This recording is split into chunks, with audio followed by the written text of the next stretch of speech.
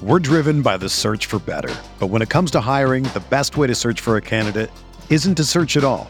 Don't search, match with Indeed.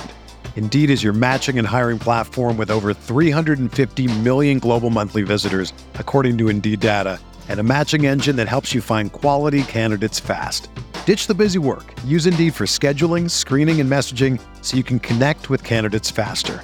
Leveraging over 140 million qualifications and preferences every day, Indeed's matching engine is constantly learning from your preferences, so the more you use Indeed, the better it gets. Join more than 3.5 million businesses worldwide that use Indeed to hire great talent fast. And listeners of this show will get a $75 sponsored job credit to get your jobs more visibility at Indeed.com/Blue Wire. Just go to Indeed.com/Blue Wire right now and support our show by saying that you heard about Indeed on this podcast. That's Indeed.com/Blue Wire. Terms and conditions apply. Need to hire? You need Indeed.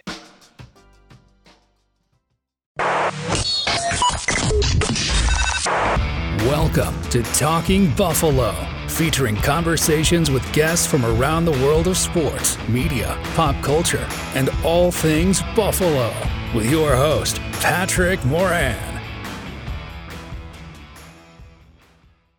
All right, what is going on, everybody? How you doing? Welcome to another episode of Talking Buffalo, part of the Blue Wire Network.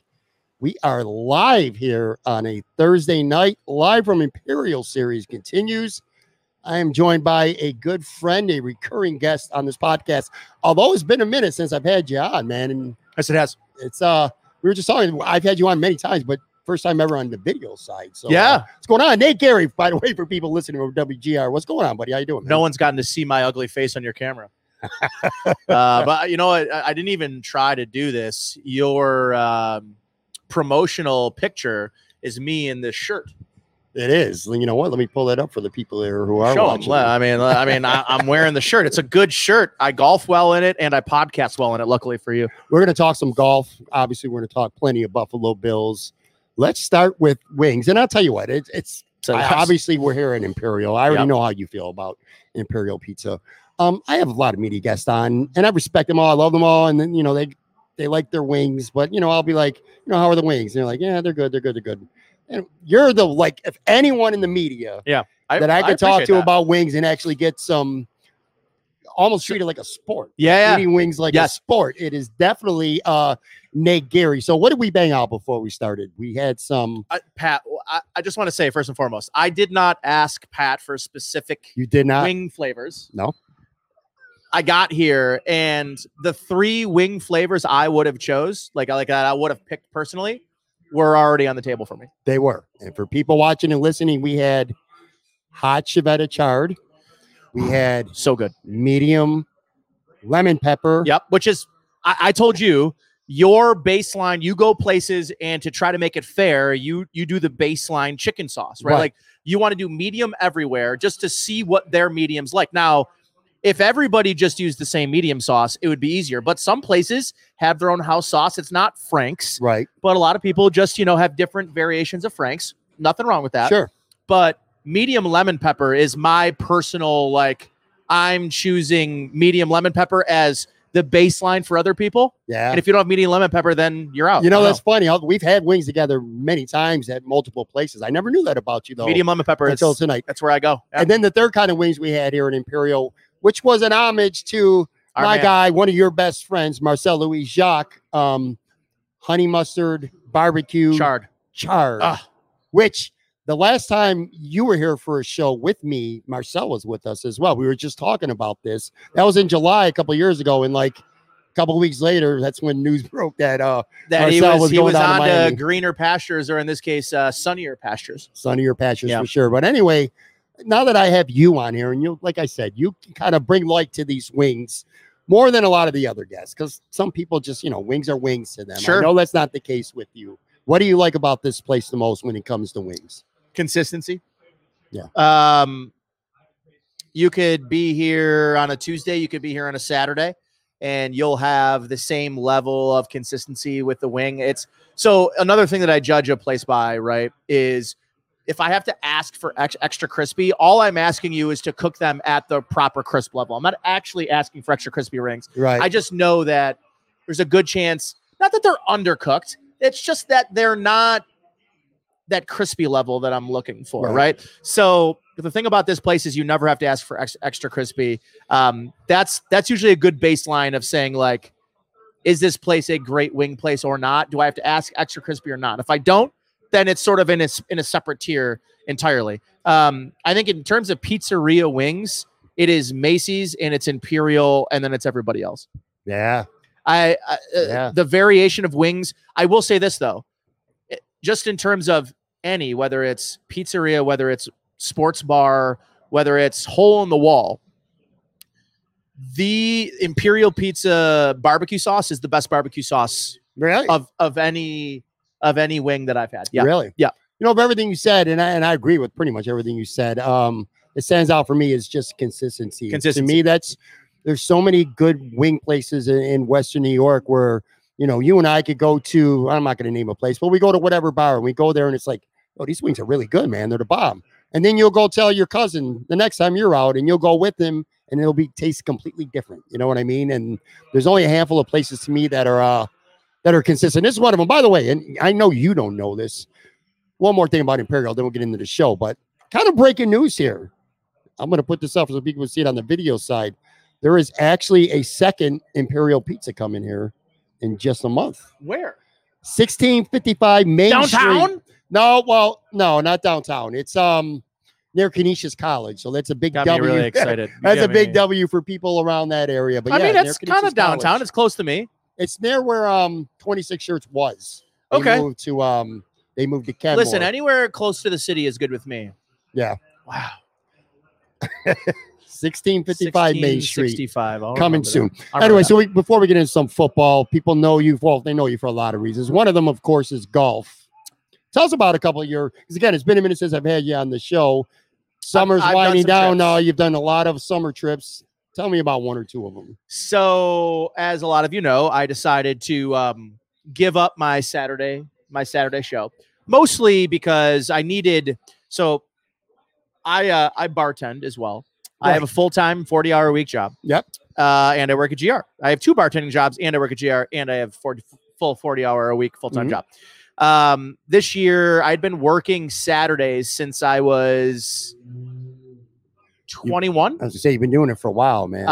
Either whether it was producing for Collar, whether it was producing for Sale, or hosting the show myself, I'd been doing it for 10 years. I have not had a Saturday to myself in almost 10 years. So I decided this year, the Saturday slot is to develop guys. It's to develop people into giving them opportunities to be on air. So I just felt like it was time for me to hand the keys off to somebody else, and Josh and Zach Jones do a great job on Saturdays, but I needed the break, and I thought it was time to pass the buck. So before golf, before you get into golf and talking about giving up, how was that adjustment for you? Because when you're used to doing for something as long as you do, that habit, it just be, that ritual, was it weird for you at first to like not really? No. I've wanted a Saturday morning where I didn't have to wake up and prepare for a show and then do the show. And it was, it's just one of those things where it's 11 to 2. It's only 3 hours, but it's smack dab in the middle of your day. And then I'm waking up at 8 o'clock to make sure I prep right for the show. You do these every day now, for God's sakes. Yeah. The level. You don't just walk in front of a microphone and start talking. That's not how you do this at a high level. Mm-hmm. So I started using my Saturdays to golf more, travel. I did several golf trips this year. I went to Pinehurst, where they're going to play 2024's U.S. Open. Played very well there.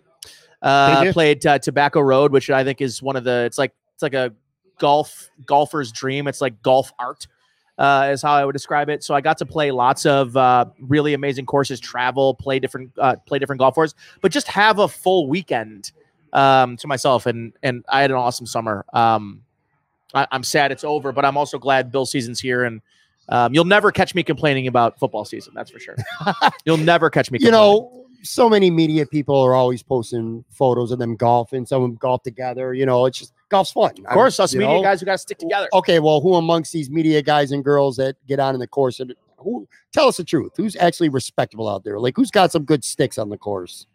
Sale is a super interestingly consistent player. He's not like Sale's not going to go out there and shoot, in the 70s, but he'll be low to mid 80s. And he's got this nice little he's a lefty. He hits this nice little banana hook where he hits it 220 down the middle of the fairway every single time. Sale's a very consistent golfer. Yeah. Jeremy White and myself are pretty close. I'm better. But it's not that far apart. We're pretty close. I'm a 6 handicap. I think Jeremy's a 8 or 9. So we're pretty close. Yeah. Joe DiBiase's fine golfer. We were together. We did a league at Delaware Park this year called the Birdie League. And Joe and I were partners. Bulldog's he's big. He can wield the club around. Bulldog's a good golfer. I love that dude. But more so, I love playing with Bulldog. Yeah, I can imagine. He's a really good dude. Bulldog is one of those rare people that you meet that you're like, you would just do anything for. Bulldog is just as good of a people as Sure. it gets. Chris Baker. Guest next week, by the way, here live from Imperial Pizza. Chris Baker. Good segue. We belong to the same country club together. Yeah. We don't really play together a lot, but we compare scorecards. I kick his ass. Fairburn stinks. Good, call him out, man. That's what I like about you, keeping it real. Yeah, no, the media guys, listen, we have fun. We do the Bills media tournament every year. I was not able to defend my title this year. I had to travel for work at my other job. That's right. I remember seeing that. So Brandon Bean won for the 4th time in his 6 years here, which let's just say Brandon Bean might be stacking the squads a little bit. Me and AJ Feldman won it last year with Matt Barkley. I didn't get to defend it, so there's an asterisk next to that win. That's all I got to say. So who won it this year? Brandon Bean and I believe Jay Skursky. Okay. Skursky's a stick. Is he? But better than Skursky, Skursky's son. Oh, my God. That kid is Stud. Yeah. He's a stud. He'd beat me. I think he'd go on the course and beat me. I'm very inconsistent. I could at any point go out and shoot a 95 or a 75. Really? It's golf. You bring up Jay, small world. Speaking of Jay is also really good people. He is. In fact, again, a small world. Jay Skursky plays softball with my son. They play on 2 leagues together, actually. Yeah. So he's gotten to know. I know Jay for a long time. Jay's a great guy. Jay's gotten to know my kid too. So yeah, that's really cool. So by the way, so again, we're doing this live on a Thursday night. We are. We got some football going on, Minnesota and Philadelphia. I shouldn't be so nice to you. We are playing each other this week in our Dynasty Media League. I wouldn't be nice to me if I were playing me either. Scored 200 points. Should last I week call against myself Joe out DiBiase. for Yes, one of the do it. all-time dumb moves? Tell the people. I'll move to the side if you want to pan in. So last week, before the season started, you proposed a trade to me. It's not even like I proposed it to you. You proposed a trade. You offered me Tua and Raheem Mostert for Ritter, Jalen Warren from Pittsburgh, and a first-round pick next year. Again, this is a media dynasty league. It's not a 1-year league, so that matters. Context matters. You want younger players and draft picks and stuff like that, and I rejected it. And then literally, 48 hours later, Tua throws 466 yards and 3 touchdowns, and that's not even I don't want to say it because it's not funny, but the most ironic part is I'd say no to that trade, and the next night, Aaron Rodgers, who was my quarterback in Dynasty, lasted 4 plays. And it's cold world for you, buddy. It is. That's really bad on my part. So you mentioned, so now you're not doing Saturdays at WGR, but you're still on the air. Yes. And including Monday night, after the game on Monday night. I got to ask you, because I didn't get a chance. I had to tape a show, so I didn't get to listen on WGR Monday night. What was the temperature of the callers? Was it like a normal loss? Was it way worse? What was the vibe like trying to field some calls? It was not good. It was pretty bad. No. First caller said that he thought the best solution would be to have Kyle Allen play this week and have Josh Allen watch from the bench. Come on. First caller. Do you think that Do you think some of them? I know at least some of them got to be trying to troll you to get you to react. That guy was But legit. do you think there's some of them that are just legit callers who truly believe that? That guy was legit. I had a buddy of mine call in, but I know he's unhinged, my friend. So I know what he said wasn't just because it was me on air. He was unhinged. He had a quote that I actually really liked from this. It was like that Sean McDermott and Ken Dorsey were like driver's ed teachers trying to drive F1. What? And I was like, it's kind of funny. It's pretty good, actually. Yeah. Drivers ed teachers or the Bills offense was an F1 car, and they were trying to fill it with 87 octane Camry fuel. Does anyone ever say something on the air to you on a call, and not necessarily Monday, but it like literally makes you just laugh out loud in the moment, like you can't even hold it in? Yeah, I mean, people say a lot of ridiculous things all the time. I listen, and then like, God bless our call screeners. Sometimes they call in and they say they're going to say something, and they say something completely different, and that's just kind of how sports radio goes. There was not exactly the most curated takes on Monday night after that loss. I can only imagine. I mean, I saw Twitter and it was pretty bad. I can only imagine the actual physical phone calls. Wasn't great. Must have been worse. I want to go back to that in a second, but let me ask you this without deep diving into it. But the incident earlier this week with the hot mic and comments said, sure. The reaction, and the people who follow us on Twitter, it is what it is. He apologized. This is just my own personal opinion, and no one else but my opinion. I didn't think it was that big of a deal. It shouldn't have been said, but I don't want to get into what was said. What I want to talk to you about is the reaction from Stefon Diggs. He went on Twitter, and it's not that he was nasty or anything like that. No. But I guess what I'm asking you is, are you a little bit surprised? It seems to me that there's like a continuous disconnect going on right now between some of the players, or the players in general, and management, the front office, the staff, whatever it may be. That just felt to me like something that probably would have been better off being handled in-house. I don't know. Maybe you don't agree with me. How many times have we said that over the last 8 months that these things should be handled in-house? I was surprised to see that tonight. I am a huge fan of Maddie Glab. Me too. I don't think she meant anything negative about it. I think that it's a hot mic is a tough situation because there's zero context behind what was being said, what was being asked, what provoked her to say what she said, and in the context that she said it. Again, I think that Maddie is one of the very few people that do what we do that does a good job just kind of telling it how it is. And I think it's an unfortunate situation. And, I was not expecting to see anyone address it. I definitely was not expecting to see Stefon Diggs address it on social media.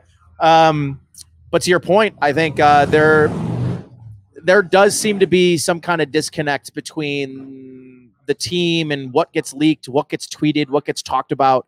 And this has just been and maybe this is just because of what we've been used to seeing, which is everything's locked up and nothing gets talked about and nothing leaves the locker room. And now really from the Bengals game on, we've seen example after example of things that are, I guess, a little bit different than what we're used to seeing with this Bills organization, and just the tight ship that Brandon Beane and Sean McDermott and the Bills PR department run. But you can't control everybody. You can't control what, to me anyways, what Stefon Diggs is going to feel or want to say about that. So listen, I'm as big of a Maddie Glab fan as I'm a huge Stefon Diggs fan. Sure. I think that, Stefon Diggs goes out this week or during the game, right? And there's a situation where the camera pans to him talking to Josh Allen, right? And Michael Irvin comes out and has all this negative stuff. You can't show this guy up. And I'm trying to understand what Stefon Diggs can do that he won't be villainized for. Exactly. He doesn't talk to the media. He's villainized. He's pounding on the sidelines. He's villainized. He's going up to his quarterback, trying to encourage him and get him going. He's villainized. I couldn't agree with you more. What it kind of comes down to, and this is what happens when you become a star, when you become a media darling, because you're 15 minutes. They don't let. They're 15 minutes, and they really are, right? And you look at what happened in Minnesota, and I think what happened in Minnesota, how he got out, how he was traded, the tweet, and all that, is there's this reputation or narrative around Stefan Diggs, fair or unfair, that people want to cling to.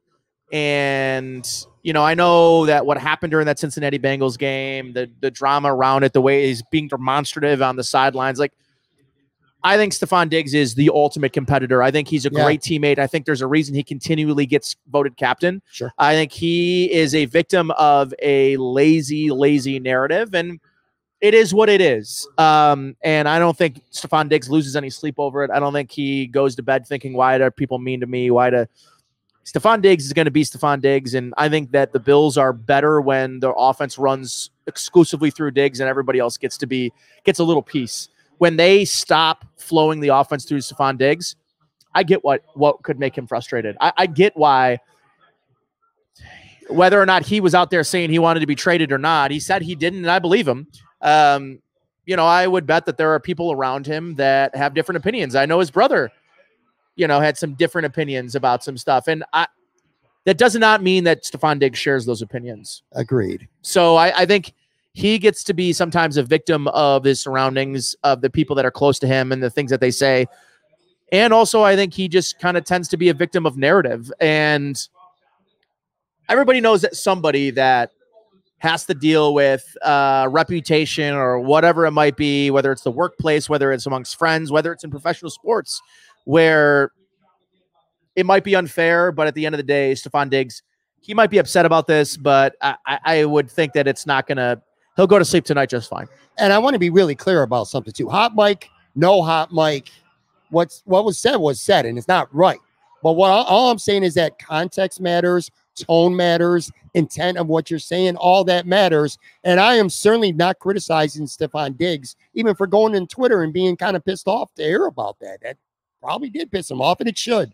I guess my main point is the disconnect, like, that should have been handled somewhere else. It should have been handled in-house. I feel like, to your point, there was a time with this team where that would have got him buttoned right there. You know what I mean? It would have been inside doors that we don't know about, and that's how that would have been addressed. I feel like there's a lot of teams around the league right now where if that happens, it's going to get addressed internally. So I guess I was just really surprised, for more than 24 hours later, for this to continue to be a story. Historically, that's where it is. It's done internally.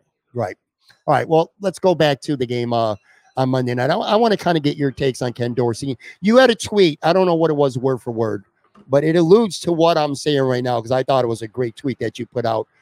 Like, with my concern with Ken Dorsey, I didn't think he was bad on Monday, with the exception of that 2nd and 15 run call in overtime. And that tends to be the overwhelming thought of that game, was that particular play. But it was not good. The criticism, again, and you had to field a lot of calls, I'm sure, about it. You've seen a lot of, mentions, replies from your tweets about Ken Dorsey.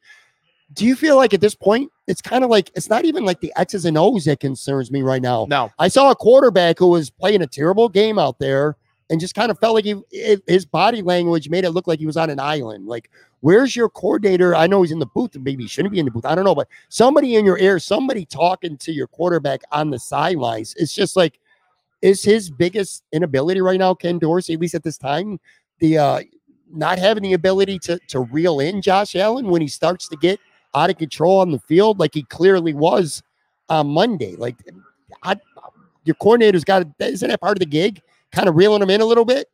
I loved what you just mentioned about whether or not he should be upstairs or not. The more and more I think about it, I like the idea of him being on the sidelines. Yeah. Now, does that change anything? I'm not sure. I think the tweet you're referring to is the idea of blaming him for micro things rather than the macro. Yes, exactly. Elaborate on that, because not everyone saw your tweet. So I guess what I meant by that is, I think you can look at the micro, which is the play calling, the down by down, the micro stuff in the middle of a game. Mm-hmm. And I want to be more critical of Ken Dorsey in the macro, which is helping Josh evolve as a decision maker, helping him mature as a decision maker. Things that I think Brian Dable was very good at. Yeah. There was a quote from Jordan Palmer this week about, Bill Belichick talking about Brian Dable as a coach, where he's one of those very unique, very, very few people in the NFL that could coach offense, defense, and special teams. And I think there was a level of Brian Dable was able to teach Josh and help Josh evolve as a football player, not just as a quarterback, not just as somebody that plays offense. Right. And I think that Josh misses that. I don't know that it's something that is like you can point to a certain play or a scheme or structure, but rather the evolution of Josh as a football player, understanding what defenses are doing and why they're doing it.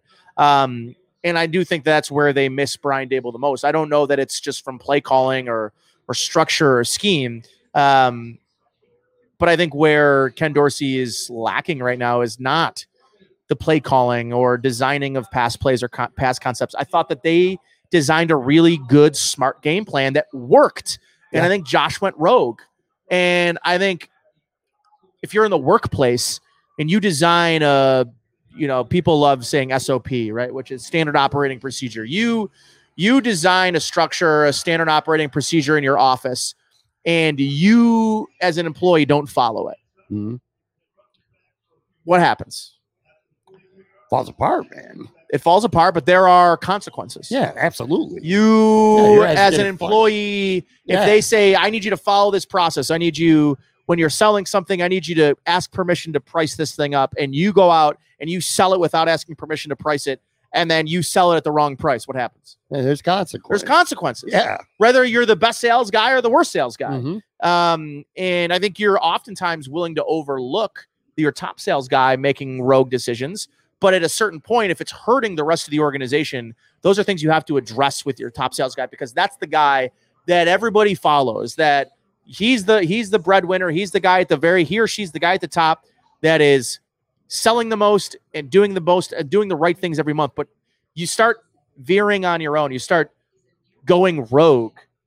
Well, then there are consequences. And I think right now there isn't anybody that's looking at Josh saying, you can't do this, and here's why. And Sean McDermott might be able to point at the sideline and say, be smart. It's not resonating. Take off your media hat for a second, and just as a fan, and you don't have to even be an expert, but you could just see him imploding on the field on real Monday. time. And it was the body language that kind of bothered me more than the actual mistakes. I agree. 100%. So I completely agree with what you're saying. When it comes to that, how do you that was the worst game I've ever seen him play. Now, you could go back to the Cincinnati game last year, and there were other bad games too. But like even the Jacksonville game, the Cincinnati game last year, you could point your finger at a million different things. The offensive line couldn't block anyone. In Cincinnati or in Buffalo last year in the playoffs, nobody on defense showed up. They were getting pushed all over the place. Yep. Nobody could make a tackle. This game, I felt like the offensive line, considering who the opponent was, at least was semi-adequate. The defense played really good. Really good. And your quarterback blew the game. 13 points. So that's why I say that might have been, because I feel like this is the first time where I can look at a game and say they lost this game because of Josh Allen. Yeah. You kind of get those vibes from Monday. Yeah, I mean, he was the first one to admit. I mean, it was on him, and I agree it was on him. I think the defense did enough in that game to keep them in the football game. Obviously, the Garrett Wilson touchdown was incredible. I mean, it's just Trey White was right there. It's an elite play. Yeah. Right. Trey White's in position to make the play, and it is what it is. I'm of the mind, Pat, that you just need Josh Allen to be a game manager. And there are games where you need Josh Allen to be Josh Allen and be elite. Yes. But there are also games where all it requires you to do is be a game manager. And it's the quarterbacks that can do both. There are games where Pat Mahomes, all he has to do is be a game manager. Joe Burrow, if Joe Burrow was a game manager last Sunday, they beat the Browns. He played poorly. Listen, the best four quarterbacks in football, the most talented quarterbacks in football, all four of them lost on week one. Yeah. And before everybody wants to doom and gloom and say the Bill season's over, 2 years ago, when they went to the AFC divisional round and had 13 seconds, they were 11-6, and they lost week one to the Pittsburgh Steelers, and Yeah. it felt embarrassing. That It was. That's right. I forgot about that. Yeah, they lost to Jacksonville that year too. To me, the season's not over, but man, that was a really difficult. It was difficult to watch because what it was is it felt like a culmination of concerns manifesting themselves in one game. I love your point about sometimes you got to be a game manager. Sometimes you got to go out and win the game. If you're playing the Chiefs, you're playing Pat Mahomes. You got to go win the game. You're not going to win by dumping the ball off 3-4 yards a crack. But when you're playing a team like the Jets and a backup quarterback, is pretty much just don't blow it. All that said, one game, and I also feel there's not enough credit that's being given to a very good defense. I think the Jets defense is really good. And styles make fights, and they just match up with the Bills so well. This isn't the first time, and they lost to them last year. The offense didn't play very well in Buffalo last year. Going back even 2 years, the Jets, for whatever reason, the way their defense is built, it's just they give Josh Allen fits. But, I mean, this is kind of a rhetorical question, but, like, your confidence isn't lost going forward on Josh Allen, is it? No.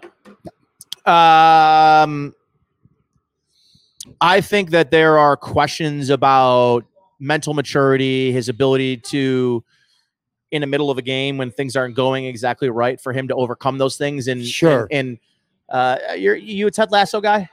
Yes. Have the memory of a goldfish? Yes. It's super important as a quarterback. It is. Playing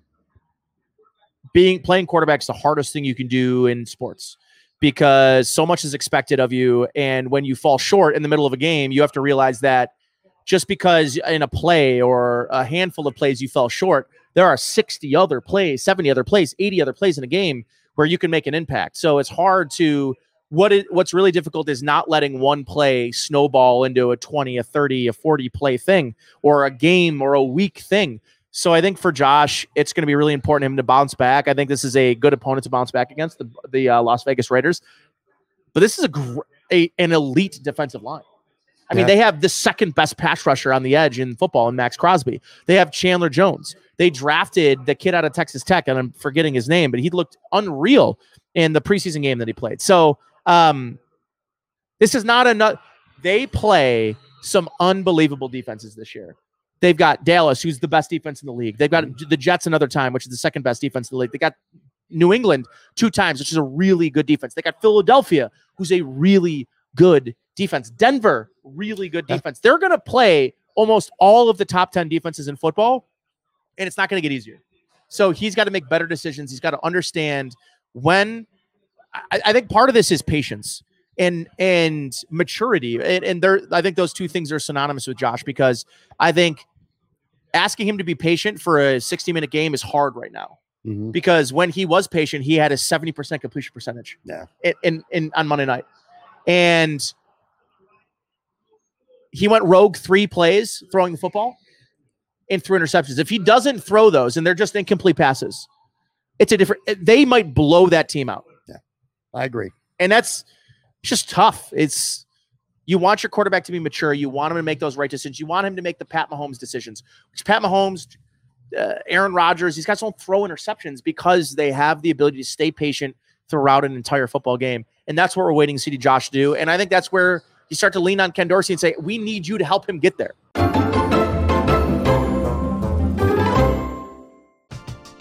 We're driven by the search for better. But when it comes to hiring, the best way to search for a candidate isn't to search at all.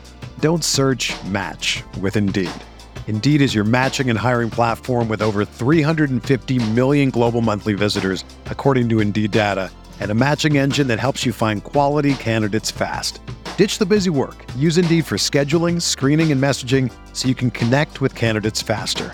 Leveraging over 140 million qualifications and preferences every day, Indeed's matching engine is constantly learning from your preferences, so the more you use Indeed, the better it gets.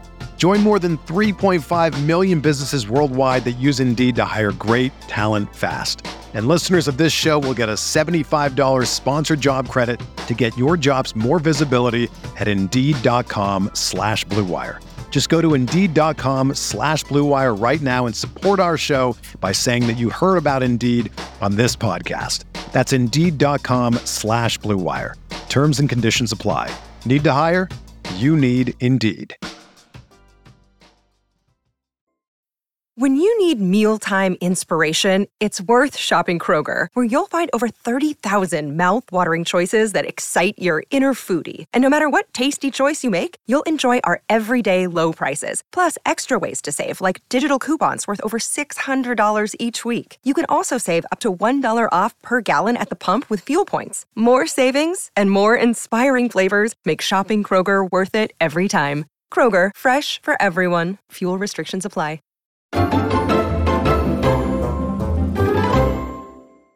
All right, we are back here live from Imperial Pizza at 1035 Abbott in South Buffalo. Good wings. Got my man Nate Geary with me. What's going on with this football game, by the way? I'm kind of got my head the other way. It's a slop fest. It's a poop fest. It's a slop fest. It's a poop fest, yeah. How big are you on being like an advanced stats guy? Like, are you a PFF guy? How much when you see stats come out? I like DVOA every week? Yeah. I like Aaron Schatz. I think DVOA is a great stat. I think efficiency. Aaron Quinn's a big DVOA guy. I'm a DVOA guy. Now, there are other, ADOT, average depth of target. There are a couple other quarterback advanced analytics that I look at. But I think DVOA is the best, so far, the best indicator of how good a team is. And I think the Bills finished 10th in offensive DVOA, even though they turned the ball over 3 times. That's weird.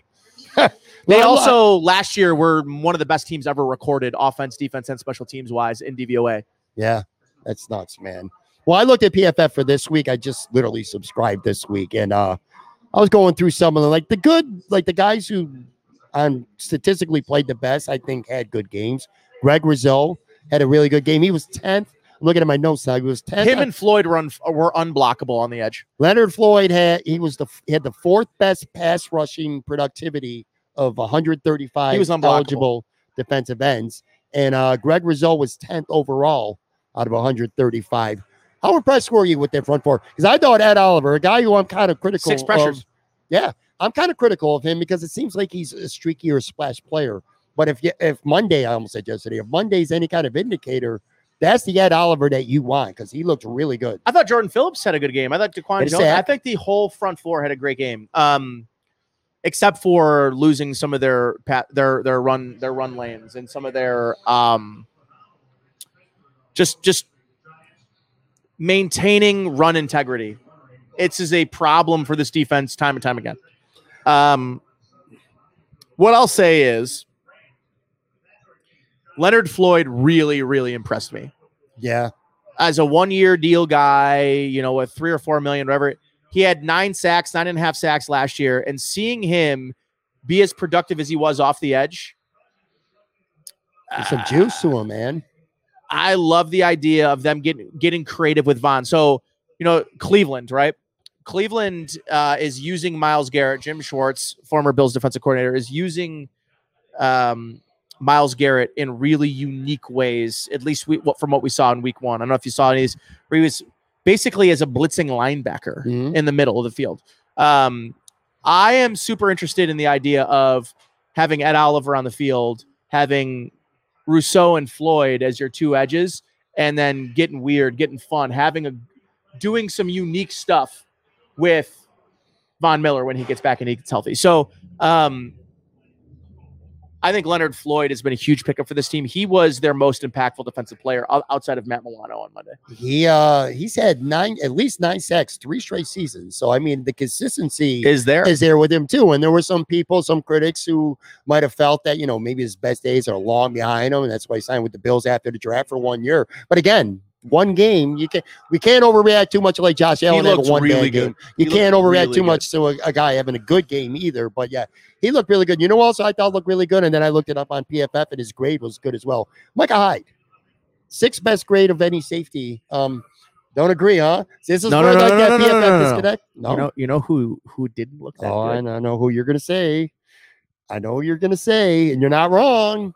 Jordan Poyer. Yeah, man, that's He didn't look that good in preseason. You remember the Pittsburgh preseason game when that touchdown run by the guy that you tried to acquire from me in our dynasty league, Jalen Warren? Yeah, I don't know. It just took a bad angle. It's just like, whatever. It's just a play. But I've seen that like 3 times now, and some bad angles. He looks cooked. Yeah, look. I don't want him to be. I don't want him to be, and I'm still willing to give him the benefit of the doubt right now. But I will say the foot speed doesn't look there. I'm hoping that the instincts, and his penchant for being around the football, because he has done throughout his career, we're kind of like Milano in a way. He just has a nose to find that football. You got to hope those skills are still there, because it does seem like the speed and the at least the foot speed is definitely starting to erode a little bit, man. It's that is worrisome. But Micah Hyde, he looked quick. He got to the ball quick. I think he had like 6 or 7 tackles. He had an 85.6 PFF grade overall, which was 6th best of all the safeties in the NFL. And then one other guy that kind of stood out for me for good reasons, and I looked it up in the grade matches too. We talk about the offensive line and all the struggles that they had at times, but Osiris Torrance in his first start, steady, far and away, had the best grade of anyone on the team on the offensive line. Steady, far and away. I mean, that looks like a good move early on to start him right away. I'd like to see more of Dalton Kincaid, but their first 2 picks are really looking like long-term starters, sure. Mainstays in the offense, and they needed help on the interior. He's looked at home since his first start in the first preseason game against Indianapolis. I like Torrance a lot. He's the best interior offensive lineman from the draft. I think they got the best tight end, and they got 2 of the best players at their position in the draft. And anytime you can do that, I think is really the team, the way that they've been drafting. I think it's a big get for both both those guys. Oh yeah, absolutely. I'd like to see more of Kincaid, obviously, as I said, but it's week 1. I think that's an evolving role that he'll play in the offense. But Osiris Torrance really, really looked good week 1, no doubt. He definitely did against an elite interior defense. Exactly. I mean, everyone else struggled. You kind of whispered to the camera and to the mic about Jordan Poyer looking cooked. Well, I'm going to give you another guy who, based on one game, and I'm starting to get a little concerned about Mitch Morse. Oh, I did not like his game at all. Now, in fairness, Quentin Williams will make really good centers the best look like bad, shit. Yeah. So I mean, it is one game, but I'm not gonna say the alarm is sounding in my head, but the antenna is going up a little bit on him. In terms of bad grades, look, Josh Allen, that's low hanging fruit. Spencer Brown, that's low hanging fruit. We all see it with our own eyes. It is what it is. That's what they're gonna have to deal with. Live by the sword, die by the sword. Yeah. One guy too that I wanted to go back and look, because I noticed him struggling along the offensive line, and this was like kind of like their quote unquote big ticket free agent if they really had one. But Connor McGovern had he didn't have a great PFF 43.9. He was 60 out of 72 guards. He was 60th. So I mean, way down on the list, and it looked it too. Sometimes these grades could be deceiving. Yeah, like Taylor Rapp was the worst rated safety in the entire NFL by PFF. He didn't play safety though. No, that's what I'm saying. He was linebacker. He was coming up, and he was basically playing that nickel linebacker. He's playing spot. linebacker, right? But I mean, McGovern, that was I mean the numbers match what you see with the naked eye, because he really struggled, and I thought he struggled a little bit in the preseason too. He's also not a guy that you look at and you say is going to do great things against guys that are like the elite of the elite. Mm-hmm. I think he's a good pass rush, like a good pass blocker. He's not a downhill run, which is why I think Torrance is a really good, I think he's a good complement to what you have in McGovern, who is a good pass blocker. And then I think you have a guy that's a little bit more comfortable as a run blocker in Torrance. I think you got guys that can do both, but one that has a strength in one area and the other one that has a strength in another. How long does a contract matter for? Now, I'm talking about left guard specifically. Connor McGovern gets a good contract, but one game, again, no overreaction too much for one game, but one bad game for sure and some struggles. If that continues, do you go to David Edwards at left guard? David Edwards, I thought, had a really good camp, and I thought he had a good preseason too. He started, in fact, I think he started the last preseason. He did have a very game. good preseason. If you're Sean McDermott, how long do you wait before I you think pull Connor that trigger? McGovern is further down my list than Spencer Brown. Yeah, but what do they do about Spencer Brown? I don't know. Trade? Jermaine Ifedi's there. He's a veteran. He's played he's played tackle. He's a guy that maybe you can feel. He started games in this league. We haven't heard any reports of this week in media, but media does have less access to Bill's practice than camp and preseason. But at some point, do you start trying to work maybe Ryan Bates into that tackle spot? No, because I think you feel he's your only other true a guy that can play center for you. Okay, and true. Because of that, I don't think you're trying to cross train him. He can play all 5 positions. That's what he came in. That's what you knew him as. I just think that the last thing you want to do is hurt your backup center at playing right tackle, and then have your center go down, and then then you're in trouble. Then you're in real trouble. How important is this game on Sunday? Super important. Like super important. For a lot of reasons. And it's not just a win or lose importance. I think there needs to be a little bit of a statement by the Bills. Yes. I was expecting the Bills to use the narratives against them all offseason as real fuel to not only beat the Jets, but to put on a clinic, to look like the team that we saw for 13 and a half weeks of last year. A team that lost 3 games by combined 8 points. Yeah. We didn't see that. And I think that there's an important point to be made about this Bills team of getting back to who they are and showing the rest of the league that they are still the team that is in the Super Bowl window. So because of that, it's not just win by any means necessary. It's not win ugly. It's not win. Because let me tell you, if the Bills won in overtime on Monday night, it's not like everything's better. You're right. It's really not like everything's better. That. There's a lot of problems, even though they win that, if they win that football game. But at least they win that football game. Yeah. This is a game you can't win 20-19. Right. You've got to win this game, 31-10, 31-17, and they should. And I think it's important that they do. The way you frame that, I couldn't agree more. Look, it sucks if you're a Bills fan anyway. It sucks. This week sucks. Your quarterback sucked. Everything about this week A lot of things sucks. sucked. Yeah. Let's just say they got lucky and pulled that game out in overtime. They don't return a You're punt. not feeling too much better about it. My concern would be like, what does he really learn? They still won the game. Hey, I played like shit, but we still won the game. This was like, if there's ever going to be a mirror check for an elite quarterback. Yeah, right. Like a learning experience. This is it for sure. I picture Josh Allen, in Rocky IV when he's training, he's got a picture of Drago in the mirror. Yeah. Like I want that look from Josh like this whole week. The Raiders feel on paper like a perfect opponent, but they do. But great defensive line. Their offensive line had the best grades of any offensive line coming out of last week in the entire league. Yeah. So they can block. So the defensive line's going to have a different challenge this week. But I think it's a good team for the moment. Got a great receiver, obviously. Devontae Adams, good running back. Jacobs didn't have a good game against Denver. I think he had like 48 carries on 14 yards. It feels like Jimmy Garoppolo. I mean, he didn't get sacked though. Like you said, the offensive line they played well. Did not get sacked. Josh Jacobs is really good. I'm worried about that. Yeah. If they lose this game, the season's not over. But it's just it's going to get really ugly. If they lose, if they go out and win big, like you said, all will be well. If they lose, my friend said he's going to call into my show and start reading scripts from the Bible. Are you kidding? Dude, no, I might do that. The Old Testament. If they lose. Before I let you go, so I'm going to get a prediction from you too before I let you go. But before that, one of the things that I've always liked about you, going back for a good handful of years now, being on this show, not even just this show though, is it feels to me as time goes on and more mainstream media people are getting involved with podcasting and they're doing their own podcasts as well.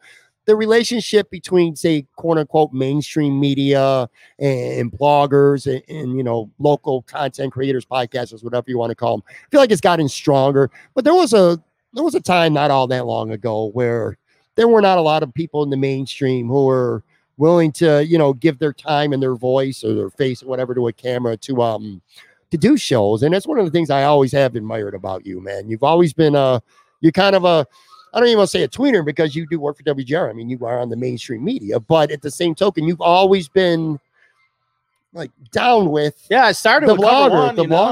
I started as a blogger with Cover One, right? I mean, that was kind of where I got my start doing this. And while I was part-time at the station, I was helping grow Eric and Aaron, and before even Greg and Aaron were there, it was Eric and I. So there's always a soft place in my heart for people in the blog community. I think this is a unique market where we all sort of uniquely work together for a common thing. And it's not like somebody has to choose between listening to your podcast and listening to my show. Right, they can do both. They can do both. And I think that's what's great. We don't have 3 radio stations like New York City. I think Boston. Not a lot of people think that way, though. At least they didn't before. Mainstream people I'm talking about, they would consider it direct competition. Like, why am I going to come do Talking Buffalo? That means you're not going to watch or listen to. I mean, maybe whatever. Maybe my employer doesn't agree with me. But everyone from GR has been on this show. No, but it's not the employees as much as it's I know the what employer. you're saying. And maybe they don't believe that. But I would say that I think there's room in this market for all of us. Did you see podcasting growing to what it's gotten to now? Like say maybe 5 years ago? No, I didn't think so. But I think that the unique part about Buffalo is this. I don't know that the way that this market is where other markets are. I don't know that podcasts are big in New York City for the Jets and for the Giants. Right. I don't know that in Chicago, podcasts are as big for the Bears or, Miami for the Dolphins. But I think more and more what I've learned about, you and the Erics and the Aarons and Gregs and the Buffalo Rumblings guys and gals and Bruce Nolan, shout out, my guy, man. Listen, you don't got to tell me to shout out Bruce Nolan. Food for Thought was one of my favorites. Never watched it on Friday night, but it was part of my Saturday morning routine. Man. My cup of coffee. Was a lot of folks is after after we did a podcast last week. We brought it back for a week. We're gonna do that probably forever. We're gonna bring it back once or twice a year. Bruce is a special guy, man. I know him very well personally. There are not many people know Bruce personally. Right. I feel very lucky and that I do. I think I consider him a very close friend of mine. He's a great content creator. He's incredibly smart. He's one of the smartest people, not just about sports, but just he's one of the smartest people I know. He's great. And then you got Joe Marino, who I think is one of the sharpest people in sports, much less. I think we are very, very, very lucky in Buffalo to have the variation we do. And I don't view it as, oh no, someone's not going to listen to me. They're going to listen to Joe, or they're not going to listen to me. They're going to listen to you. I view it as an opportunity to have a ton of different platforms to talk about a bunch of different things and different views.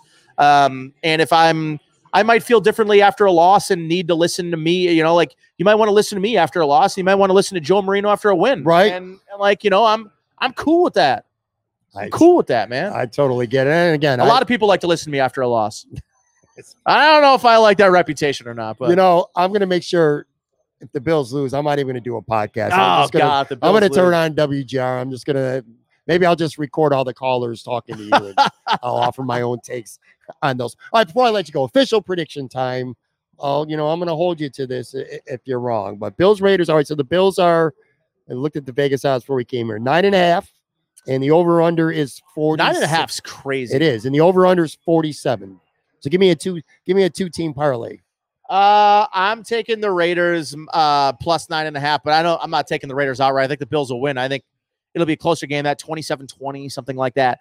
A 10-point spread is insane in the NFL. I know it's a home game, so you're getting 3 extra from just being home.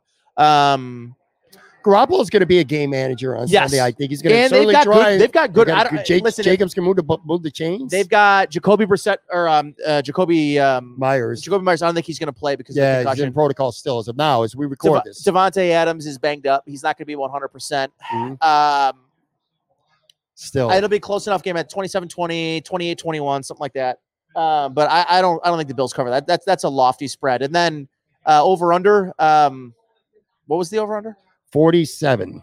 Well, I think at 27-20, I got it right. I got it on the under. You're going to bet on the 47.5. 7 of the first 8 games on Sunday were under.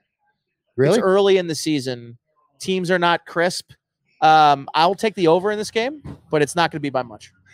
I'm being a homer here, admittedly, but I think the Bills win comfortably. If you're right, there's going to be a lot of anxiety going on. If the Bills win 28-21, I think people be all right with that. It's not the best, but it's. So you think the reaction, as long as the Bills win, it's going to be like, all right. As long as the Bills win, it's like 28-14, and they get a late touchdown. It's 28-21, and it makes it feel close, but it's not really close.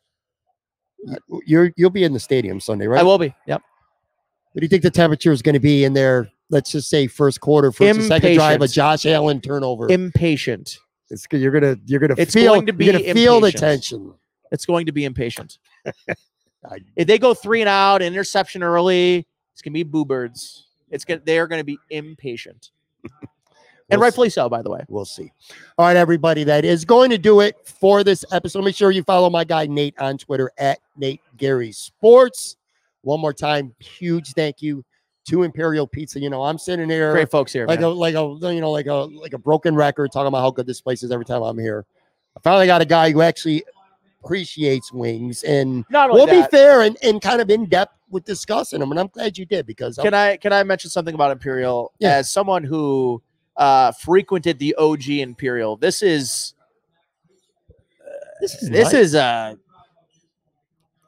a remarkable place. Yeah.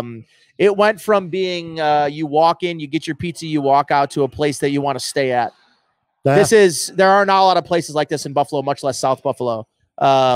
This is a remarkably fantastic sports bar, and not one if you haven't been to Imperial in a long time, come back. This place is remarkable. Yeah, for sure. All right, that's going to do it. Thank you again. Have a good weekend.